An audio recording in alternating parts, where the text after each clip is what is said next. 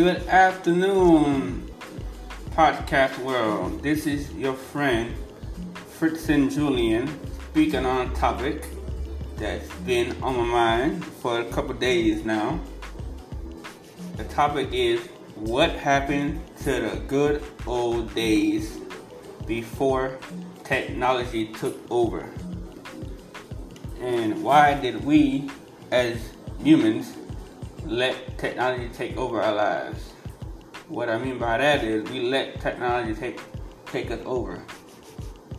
How do we let technology take us over? We get up every morning or we go to sleep every night with our phones in our hands, and that's the first thing we grab in the morning, and that's the first thing we grab at night.